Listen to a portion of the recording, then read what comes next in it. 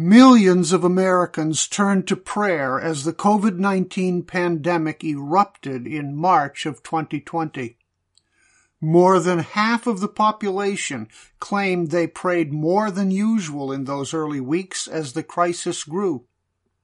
Google reported that the number of searches on the subject of prayer increased by 50% in March 2020 over February 2020. Searches for coronavirus prayer were a global phenomenon even in some of the most secular countries of Northern Europe. In America, prayer is the most common religious habit of our culture. 2/3 of Americans report that they pray at least once a week, and of those who pray at least once a week, 67% say they pray every day. Only 1 in 7 Americans, 15%, say they never pray. Prayer is ubiquitous in our world today. On May 5th every year, presidents proclaim a National Day of Prayer. President Harry Truman in 1952 enacted the National Day of Prayer, and every president since Truman solemnly advocated for prayer. Presidents regularly speak at our National Prayer Breakfast each year, but the emphasis on prayer goes back to our founding fathers. George Washington announced a national day of fasting, humiliation, and prayer, humbly to supplicate the mercy of Almighty God. President Reagan observed, through the storms of revolution, civil war, and the great world wars, as well as during times of disillusionment and disarray, the nation has turned to God in prayer for deliverance. Prayer is in. But what is prayer? Jesus, too, lived in a culture of prayer. Prayer was popular in his day. But when Jesus began to teach his disciples to pray, he attacked the prayer culture in which he lived. He attacked it. Jesus said that all these prayers were meaningless because they were religious rituals designed to manipulate God or to make us feel better. President Joe Biden, in his proclamation about the Day of Prayer in 2021, said these words, "On this National Day of Prayer, we can exercise our convictions freely, no matter our faith or beliefs. Let us find in our prayers, however they are delivered, the determination to overcome adversity, rise above our differences, and come together as one nation to meet this moment in history." That proclamation treats prayer as a religious ritual and a tool to use for political unity.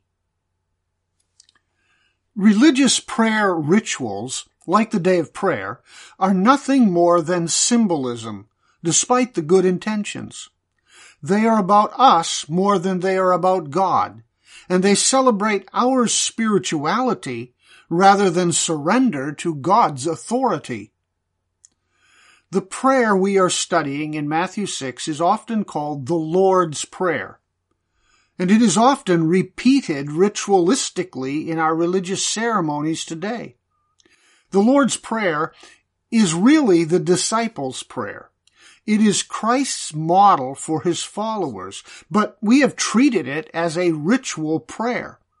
It has become a prayer that many people can recite from memory. But Jesus did not intend the prayer to be used as a ritual. Jesus intended the prayer to express a close, intimate family relationship with God, unlike the prayers of his religious culture, which were steeped in religious ritual language. The Jewish prayers, like the Tefillah, were recited in the Hebrew language.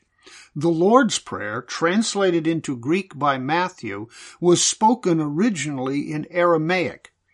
Aramaic was the common language of everyday people.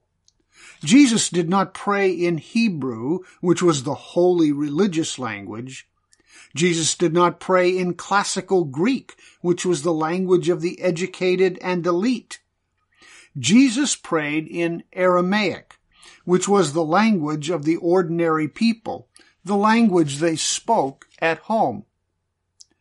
Jeremias, a German scholar, argues that all of Jesus' prayers were spoken originally in Aramaic, so this one would have been as well. Jesus would have used a family term for father, which does not come out in Matthew's Greek translation. It was the term Abba. Abba and Imma meant daddy and mommy to the children of that time. Jesus taught his disciples to talk to God in the family language of his day. The lesson we should learn as we look at the Lord's Prayer is that prayer is the normal language of family life, not the language of religious ritual. Jesus teaches an entirely new way to pray as a model for the disciples. We are to talk to God the way a child talks to his daddy, to his Abba.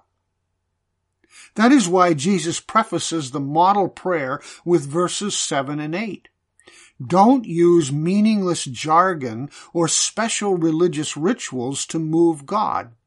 Don't recite the Lord's Prayer ritualistically.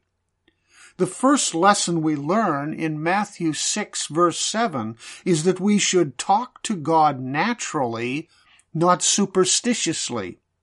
We should talk to God naturally, not superstitiously. Listen to Jesus' instruction about prayer in verse 7. And when you are praying, do not use meaningless repetition as the Gentiles do, for they suppose that they will be heard for their many words. So, why would we repeatedly recite the Lord's Prayer like a religious ritual in our churches? Real prayer is not ritual prayer. Spiritual prayers are not wordy prayers. When Jesus refers to the Gentiles, he could be contrasting actual Gentile prayers with Jewish prayers, but the word translated Gentiles often carried the connotation of pagan, and I think that is the sense here. Jesus attacks not only Gentiles, but Jewish scribes who were fond of long, wordy prayers as a pretense of their spirituality. Jesus said in Mark 12:40, "Beware of the scribes who like to walk around in long robes, and for appearance's sake offer long prayers. These will receive greater condemnation." So, my friends, anyone who prays long, wordy prayers is praying in a pagan way, no matter what your spiritual intentions. To pray like the pagans, like the Gentiles, is to pray superstitiously, and we pray superstitiously in 3 ways according to this verse. 1. We pray superstitiously when we try to move God with many words. We pray superstitiously when we try to move God with many words. The pagans think they will be heard by God because of their many words. The word translated heard in this verse means to listen to, and even can mean to obey. We pray like pagans when we think God will obey us if we use enough words. Sometimes I think the prevailing opinion in religion seems to be that God will give us what we want if we bore him to death. Or perhaps, like the child with his parents, we think that we'll get what we want if we drive God crazy with our whining about it. Christians seem to think that if you get enough people praying for something, God has to do what you want. Prayer becomes a matter of majority vote. If we get more people praying for something than those on the other side, then God will listen to our side. Well, this, my friends, is superstitious prayer. When we pray with many words, we pray like the pagans, Jesus tells us. 2. We pray superstitiously when we try to move God with special words. Not just many words, but special words. The word translated meaningless repetition means to babble. A related word was the nickname of the Greek orator Demosthenes, who was so eloquent and used such wonderful language when he spoke that they called him the gabbler. So we think that we are great prayer warriors if we fill our prayers with religious jargon or Elizabethan English, but we become nothing more than gabblers. That's how God hears us. We become nothing more than gabblers to God's ears when we use special language to sanctify our prayers. When I was in college in Center City, Philadelphia, many of us walked to the famous 10th Presbyterian Church to hear Dr. James Montgomery Boyce preach. This was a large, historic church with its great stone and brick structure and huge, majestic columns. I usually sat in the balcony, which ran completely around 3 sides of the sanctuary, and if you sat up near the front in the balcony, you could look down on the platform below you, and this was my favorite seat. They had a pastoral seminary intern at the time who was extremely eloquent. Unfortunately, his only opportunity to demonstrate that eloquence was in the pastoral prayer each Sunday morning. So he would pray these long, eloquent prayers. He would say things like, "O glorious, majestic, awful, holy, and merciful Creator of this earthly sphere which floats in the palpably obscure, formless obfuscation of space, you who are both transcendent and immanent, enthroned in our auriferous zodiac, we wouldst that thou wouldst help us, peons of this depraved and merciless society, to flavor our word with your condiments. We wouldst that thou wouldst help us as housewives as we go about the daily routines of our spiritual habitation to manifest the graces of Sarah to our children." And on his prayer went like that. One Sunday morning, I timed him, and the prayer was 20 minutes long. We Bible college students sarcastically nicknamed him our favorite access to the throne of grace. I was watching one time in my post above the platform, and I saw Dr. Boyce in the back, where no one could see him. He was writing in his sermon notes during the prayer.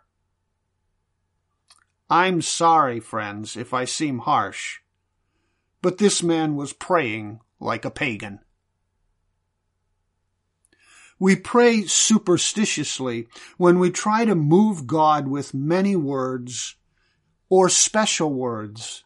And third, we pray superstitiously when we try to move God with repetitious words, The word for babble meant foolish talk, to speak without thinking, to prattle on and on, saying the same thing over and over again, as if by repetition we establish our own right to be heard by God. My friends, prayer wheels and counting beads have no place in what Jesus calls prayer. Thomas Keating, who founded the Center for Contemplative Living, has taught what he calls centering prayer in his workshops. The idea behind centering prayer is that you pick a sacred word and repeat it over and over again every time your mind starts to wander into other thoughts. This prayer, this word, centers you and eliminates all the other thoughts. Through centering prayer, you will experience the presence of God that pushes all else away from your mind. The same idea as centering prayer, the same idea undergirds many modern worship songs where we repeat the same lines over and over again as we sing. And once again, the idea is that through repetition of words, we will eventually eliminate extraneous thoughts and truly worship God and experience His holy presence. I'm sorry if it offends you, but that is not what Jesus calls prayer. Prayer has content.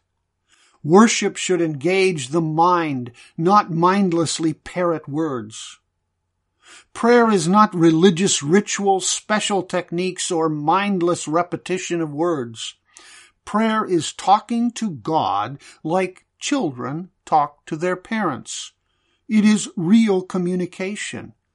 It is the language of family life.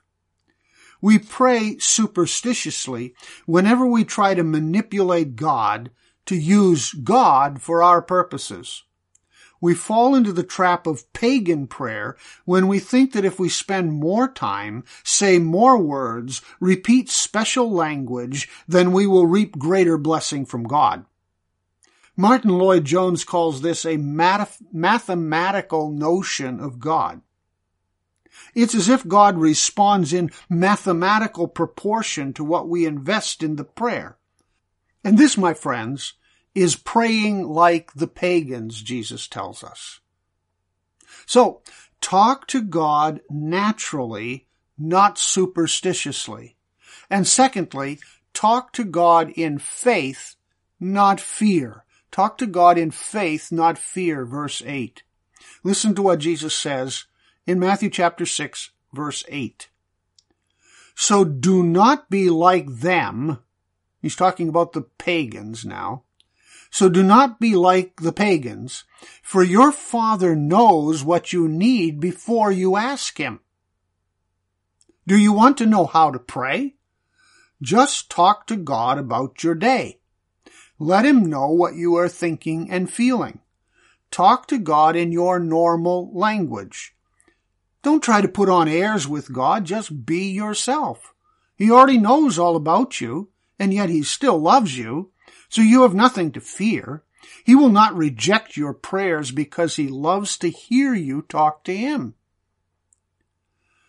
People pray in fear all too often. In many religious circles, the fear is reinforced by church teaching, so that if I fail to say the right words at the right times in the right ways, God won't listen to me. When that happens, our prayers are motivated by fear, not faith. We pray in fear when we think we have to overcome God's ignorance. We tend to pray as if God is ignorant. We pray as if we have to educate God. We feel we need to help Him understand what the problems are so that He can adjust His plans to meet our needs. We pray thinking something like this: Lord, if you only knew my situation, you would do what I want you to do. So let me help you understand the reality of what I'm facing. Let me fill you in on what is happening in my life. Well, Jesus says that we are the ones who don't understand.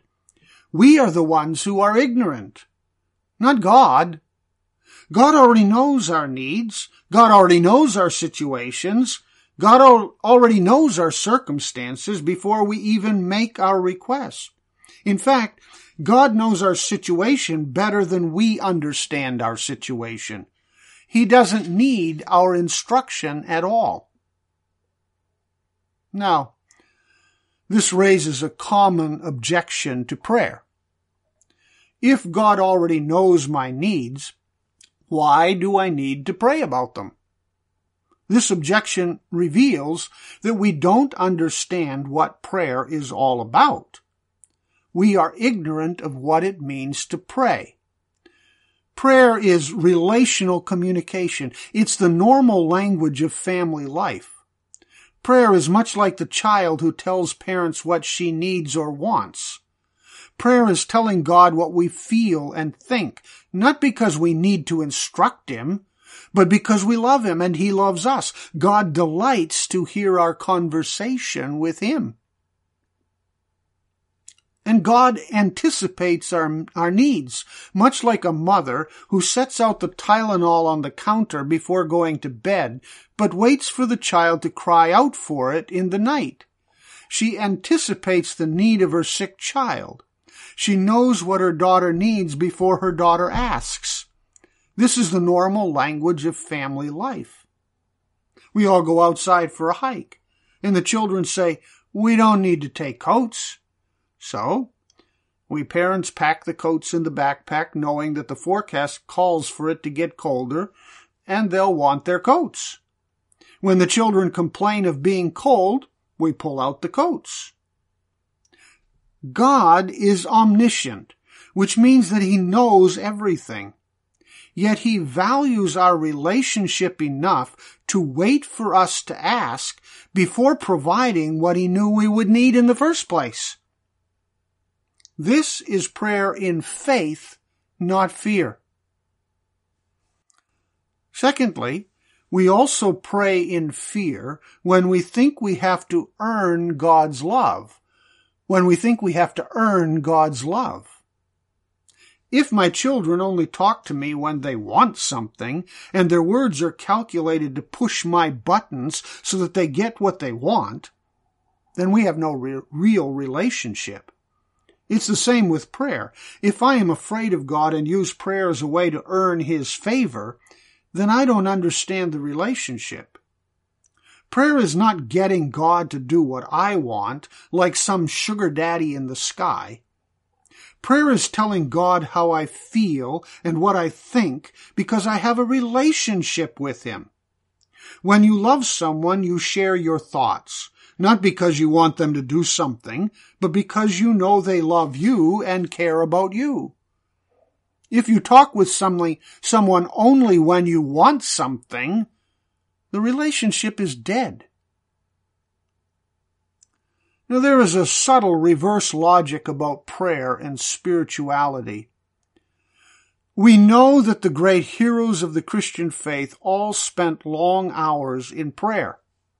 So, we assume that if we spend long hours in prayer, we will become men and women of God and enjoy God's blessing too. When this idea begins to shape our thinking about prayer, we kill prayer.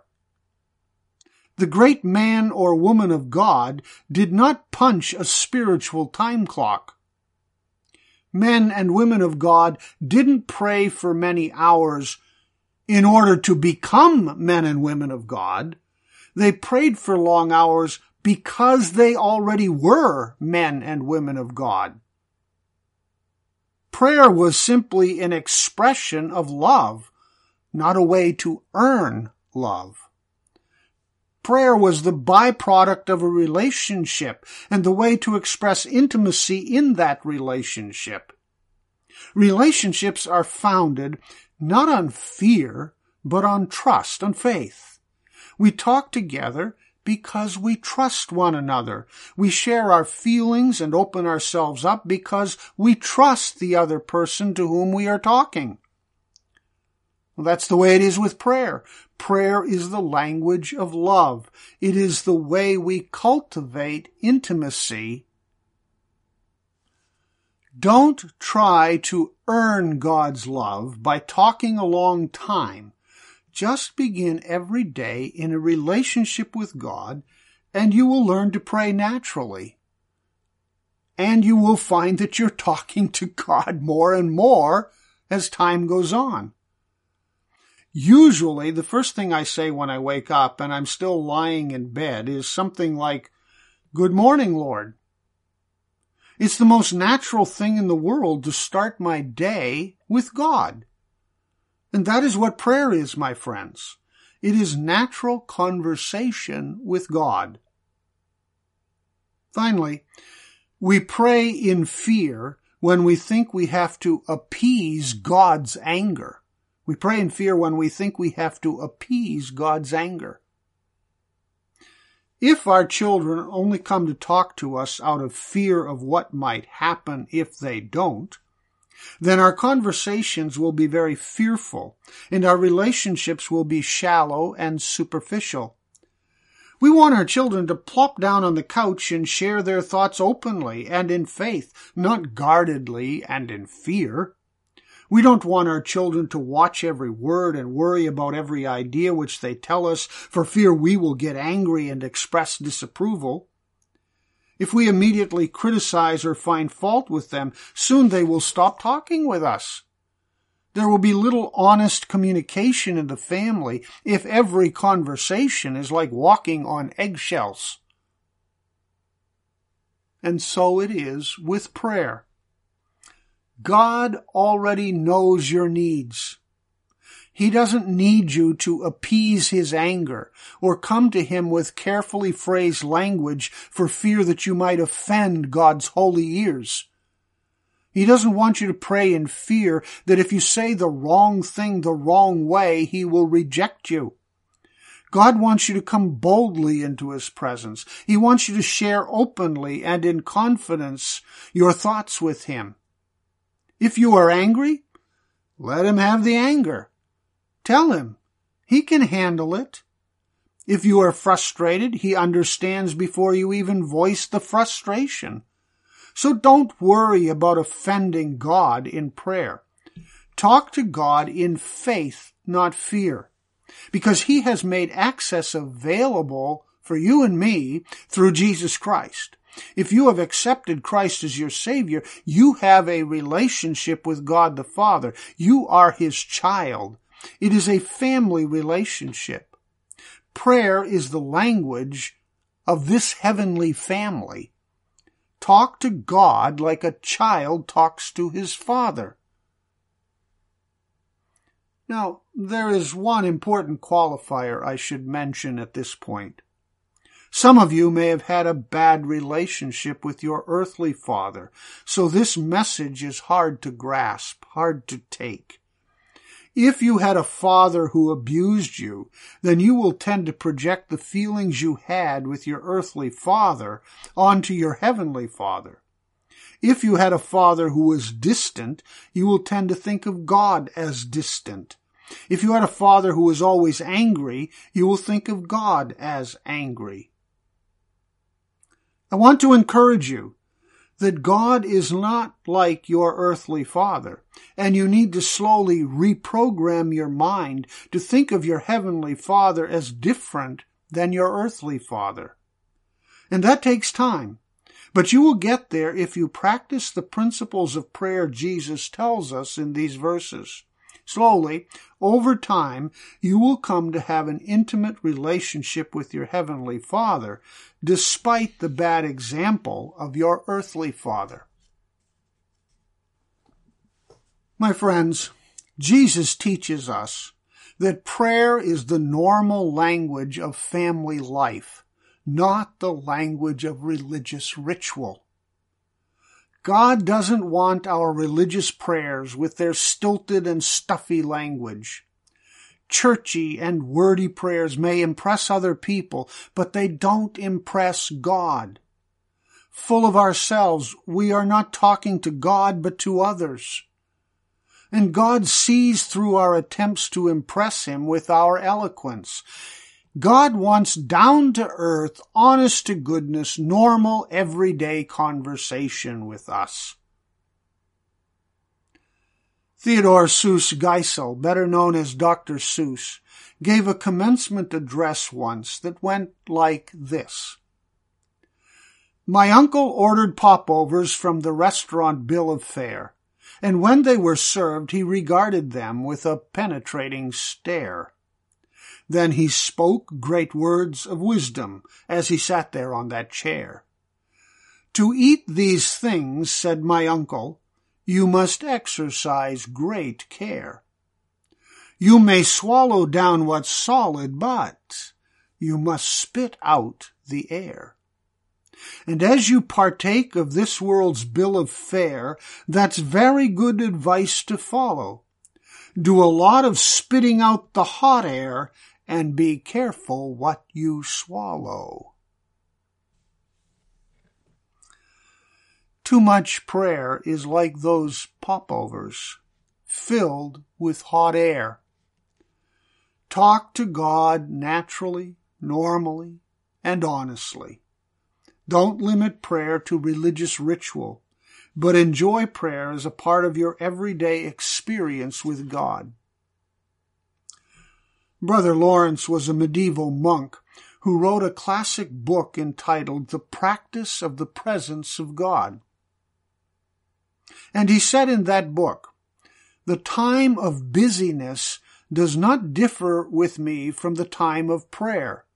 And in the noise and clatter of my kitchen, while several persons are at the same time calling for different things, I possess God in as great tranquility as if I were on my knees."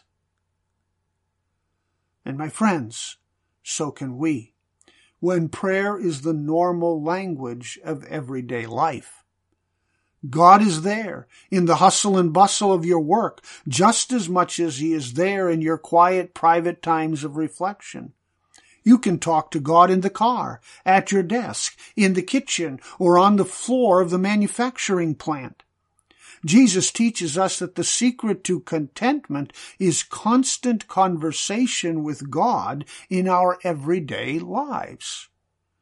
Through prayer, you and I can experience the presence of God in every moment of our lives and experience the peace of God in every single circumstance we encounter.